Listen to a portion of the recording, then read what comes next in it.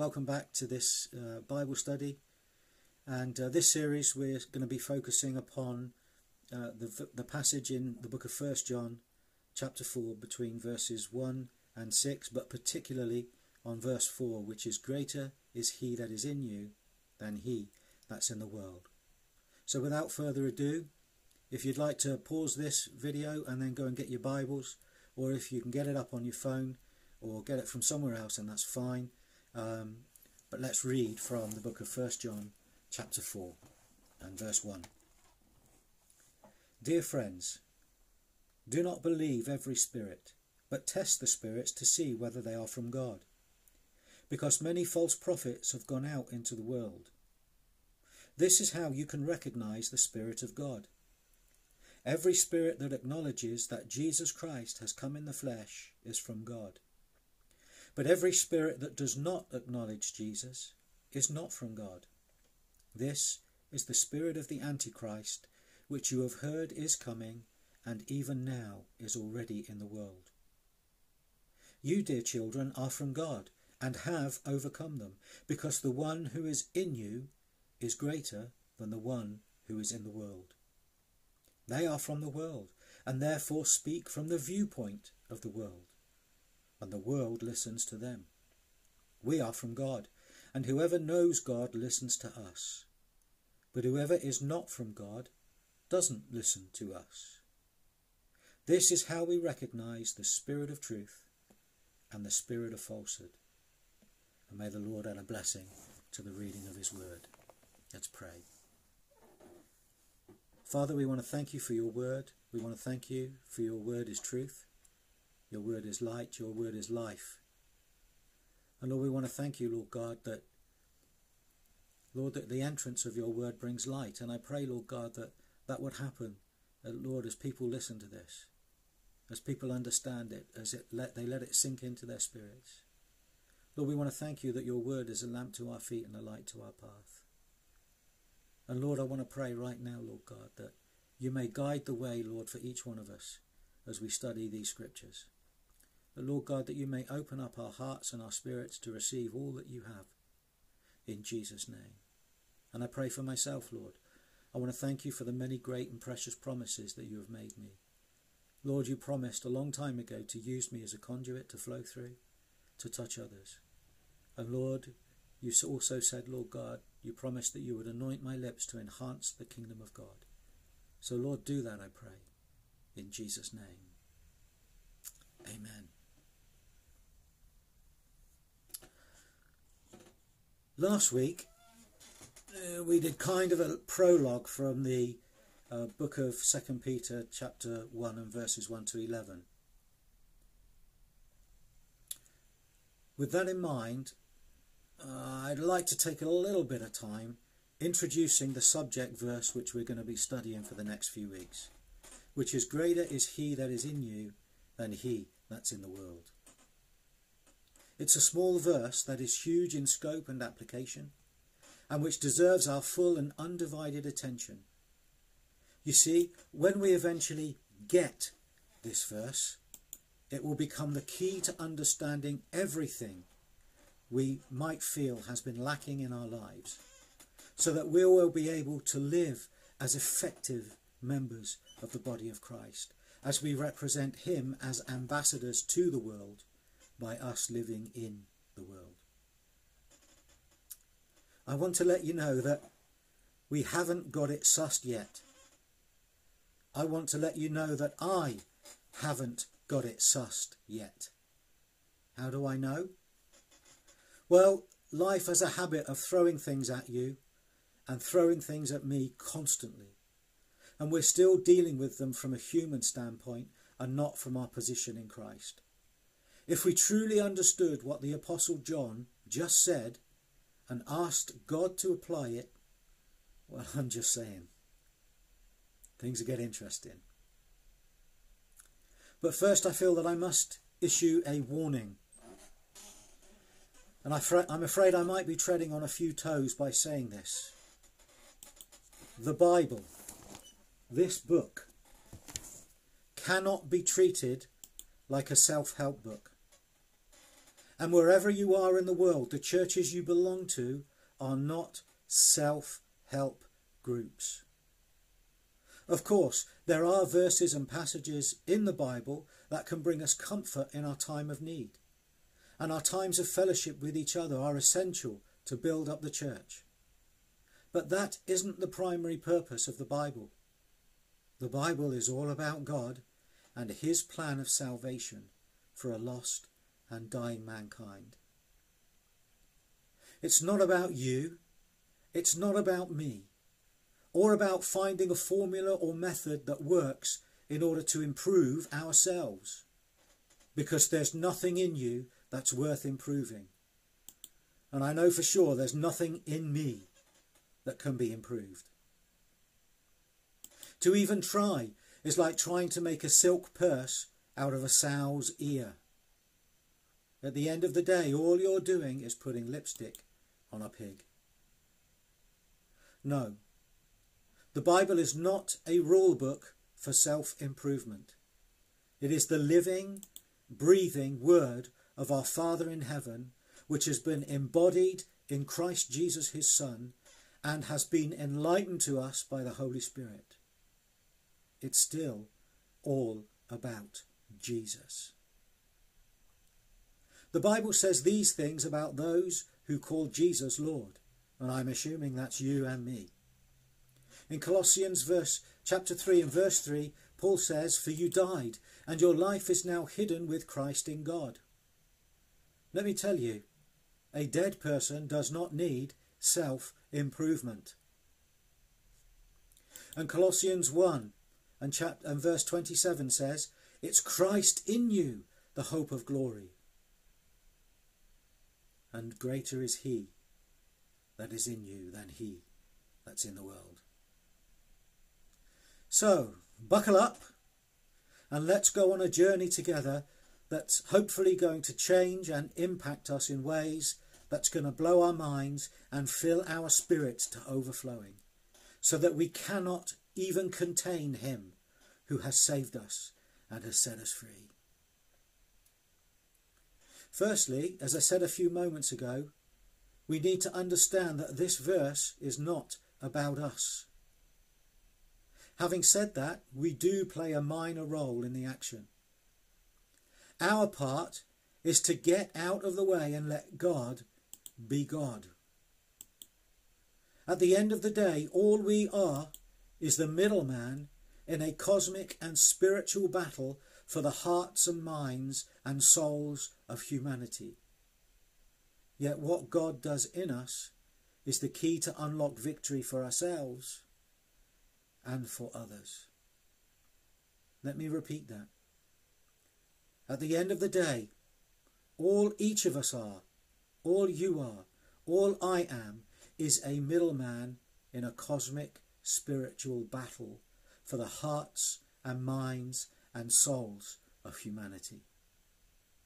Yet what God does in us is the key to unlock victory for ourselves and for others.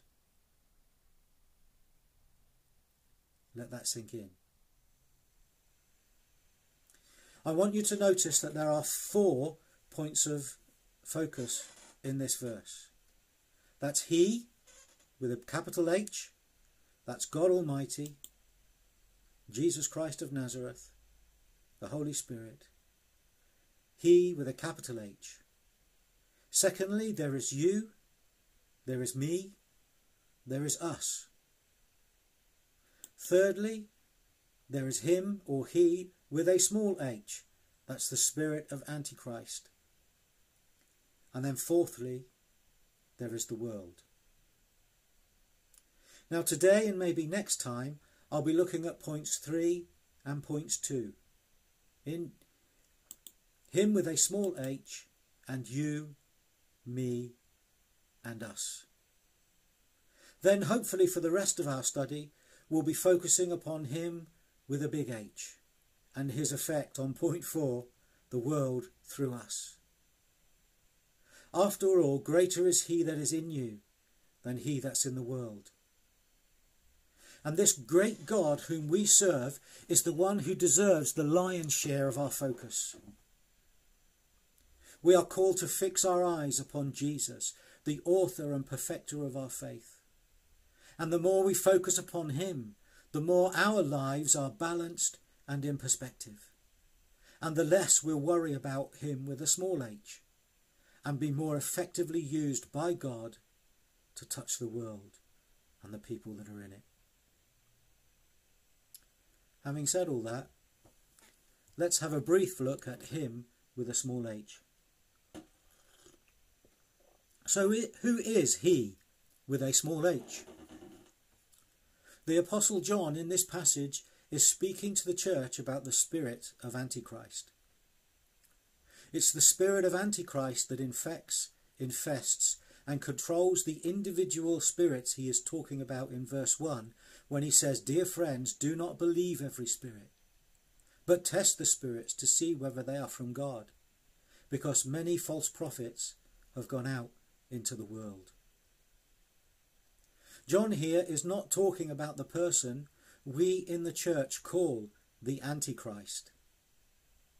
We assume that that person we call Antichrist is the devil in human flesh. But nowhere in Scripture is the person who is going to do Satan's bidding in the world known as the Antichrist. He has a myriad of other names, but the Antichrist is not one of them. Now, I'm sorry to disappoint you if you are waiting for the Antichrist to be revealed, because you're going to be in for a long wait. We need to understand that the spirit of Antichrist is not going to be revealed because he already has been revealed. He is already here. In verse 3, John says that every spirit that does not acknowledge Jesus is not from God. This is the spirit of the Antichrist, which you have heard is coming and even now is already in the world. They're here, and we are surrounded by them. When I say we, I am not necessarily talking about us in the church. I'm talking about humanity in general. Wherever you look in the world, you're going to find the spirit of Antichrist. That spirit is in the books we read, in the movies we watch, in the songs we listen to on the radio, in TV programs, in newspapers, in government, on websites, in the military, in science, in the technology we use, in the people we trust to teach our kids, in the doctors and nurses we look to heal us from our diseases. Every worldly philosophy has the spirit of Antichrist behind it. Every religion that denies Jesus has come in bodily form and is the only saviour has the spirit of Antichrist behind it. Even modern Judaism. There is nowhere on earth that remains untouched by the spirit of Antichrist, and no person that cannot be misled by the insidious evil it spreads. Even people in the church. So, people, be careful where you get your information from. Be discerning and on the lookout for things said that are contrary to God's ways and contrary to what he says in his word. That's why John encourages us to test those spirits to see whether they are from God. It's one of the simplest tests we can ever do. Just one simple question. Do you acknowledge that Jesus Christ of Nazareth has come in the flesh? Do you believe that Jesus is the very God incarnate? If the answer is yes, then you know that the spirit behind the person you asked is from God. If the answer is no, then you know they have been deceived by the spirit of Antichrist. In 2 John 1 and verse 7 we read, "I say this because many deceivers who do not acknowledge Jesus Christ as coming in the flesh have gone out into the world. Any such person is the deceiver and the Antichrist. Paul issues a similar warning to believers in the book of Colossians and chapter 2 verses 8 to 10 when he says this: "See to it that no one takes you captive through hollow and deceptive philosophy, which depends upon human tradition and the elemental spiritual forces of this world rather than on Christ. For in Christ all the fullness of the deity lives in bodily form, and in Christ you have been brought to fullness. He is the head over every power and authority." And the very first thing that John wrote in his gospel was about Jesus the Messiah coming in the flesh. We read in John chapter 1 and verse 14 that the Word became flesh and made his dwelling among us. We have seen his glory, the glory of the one and only Son, who came from the Father full of grace and truth. So why do people deny that Jesus Christ is coming in the flesh? Simple. If the Messiah wasn't born in the flesh, then he could not die for our sins or win victory over death by his resurrection. Jesus wasn't just an ordinary man, born in an ordinary way. No, everything about Jesus' birth was extraordinary. From the moment his mother agreed that God could use her body to fulfill his plans to save mankind, to his first cry in the stable in Bethlehem. From the time Jesus spent in the temple discussing the word of God with the teachers of the law at age 12, to the thrust of the spear that pierced his side while he was hanging on the cross. From his human body being anointed with burial spices and wrapped in grave clothes, to the stone being rolled in front of his tomb. From the stone being rolled away after his glorious resurrection to his glorious ascension. Everything was about God fulfilling his word by becoming the Word made flesh in order to save human beings who were lost in their sin. If you were the enemy of our souls, you too would want to deny anything of that ever happened. In 1 Corinthians and chapter 2, verses 7 and 8, we read that no, we declare God's wisdom, a mystery that has been hidden and that God destined for our glory before time began. None of the rulers of this age understood it, for if they had, they would have never crucified the Lord of glory. Now the irony of all that is that there were unclean spirits of the Antichrist who did acknowledge that Jesus had come in the flesh. In Mark chapter 1 and verses 23 and 24 we read that Jesus was teaching in the synagogue in Capernaum. Just then a man in their synagogue who was possessed by an impure spirit cried out, "What do you want with us, Jesus of Nazareth? Have you come to destroy us? I know who you are, the Holy One of God." And then further on in Mark, in chapter 3 and verse 11, we read something quite remarkable. And the unclean spirits, whenever they saw him, fell down before him and cried out, saying, "You are the Son of God." And then we read about the man in the Gadarenes who cried out with a loud voice and said, "What have I to do with you, Jesus, Son of the Most High God? I implore you by God that you do not torment me." These spirits knew who Jesus was and acknowledged who he was. So, with that in mind, how come we have spirits of Antichrist going about denying Jesus came in the flesh when back in the day they were acknowledging him? Are they the same spirits? Or are they different? Or is the spirit of Antichrist just the sinful human spirit in every man, woman and child on the planet, susceptible to the wiles and misdirections and lies of the devil? I don't know. What I do know is that they're from the same kingdom. And that kingdom ain't the kingdom of God. What I do know is that they are liars and deceivers who want to lead mankind away from God and his salvation that is found in Jesus Christ of Nazareth. If you were part of a kingdom whose father figure was a liar, then you'd want to take the focus away from the person who inflicted an eternal defeat upon you.